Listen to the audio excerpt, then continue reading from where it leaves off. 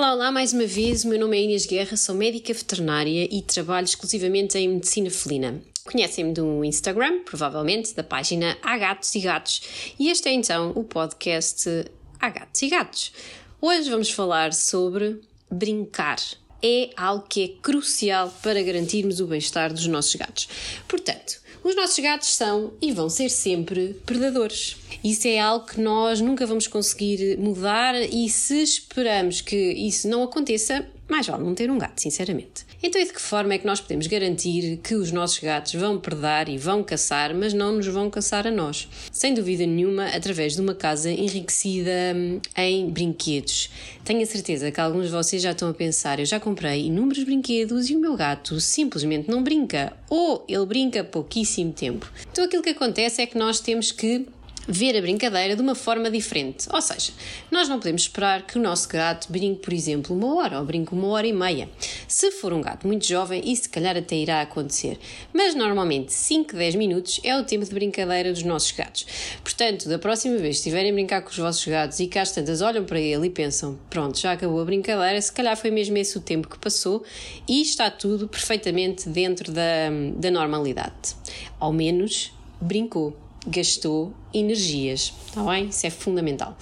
Por outro lado, muitas vezes a brincadeira confunde-se com situações em que o gato acaba muitas das vezes por nos atacar, não é?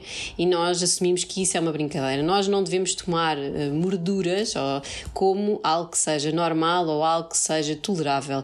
Normalmente são situações que numa fase em que eles são bebés, tudo corre às mil maravilhas, é perfeitamente passível de ser tolerado.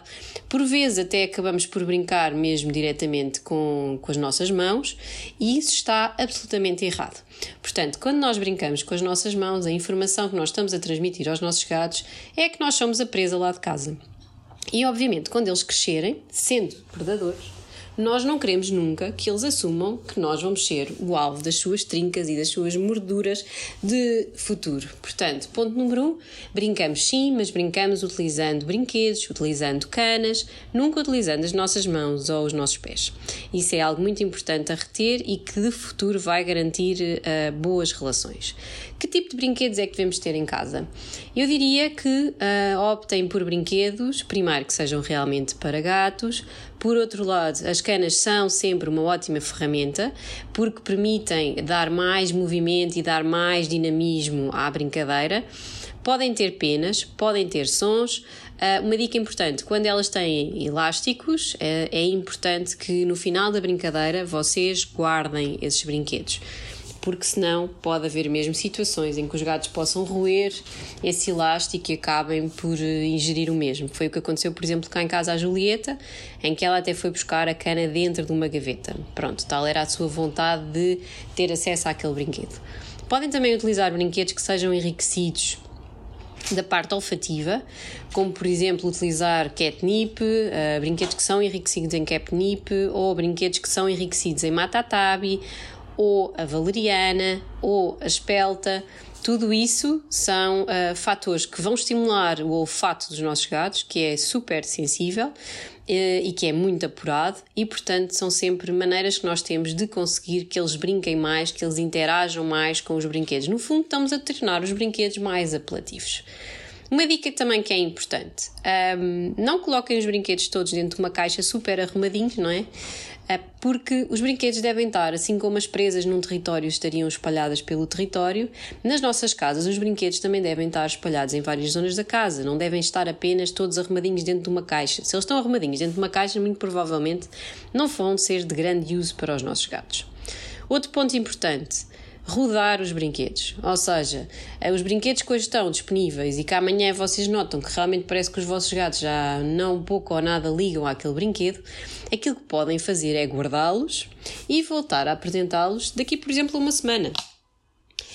Uma sugestão que normalmente também costumo dar é, por exemplo, deixar os brinquedos, se o vosso gato responder ao catnip, que nem todos os gatos respondem ao catnip, podem colocar os brinquedos, como por exemplo bolas, ratinhos, dentro de um saco de plástico, colocam catnip lá dentro, deixam a marinar durante 24 horas e depois vou apresentando. Hoje aparece uma bola, amanhã aparece um rato e isto cria dinamismo, cria fatores diferentes no território. Portanto, vai ser muito mais estimulante para os vossos gatos.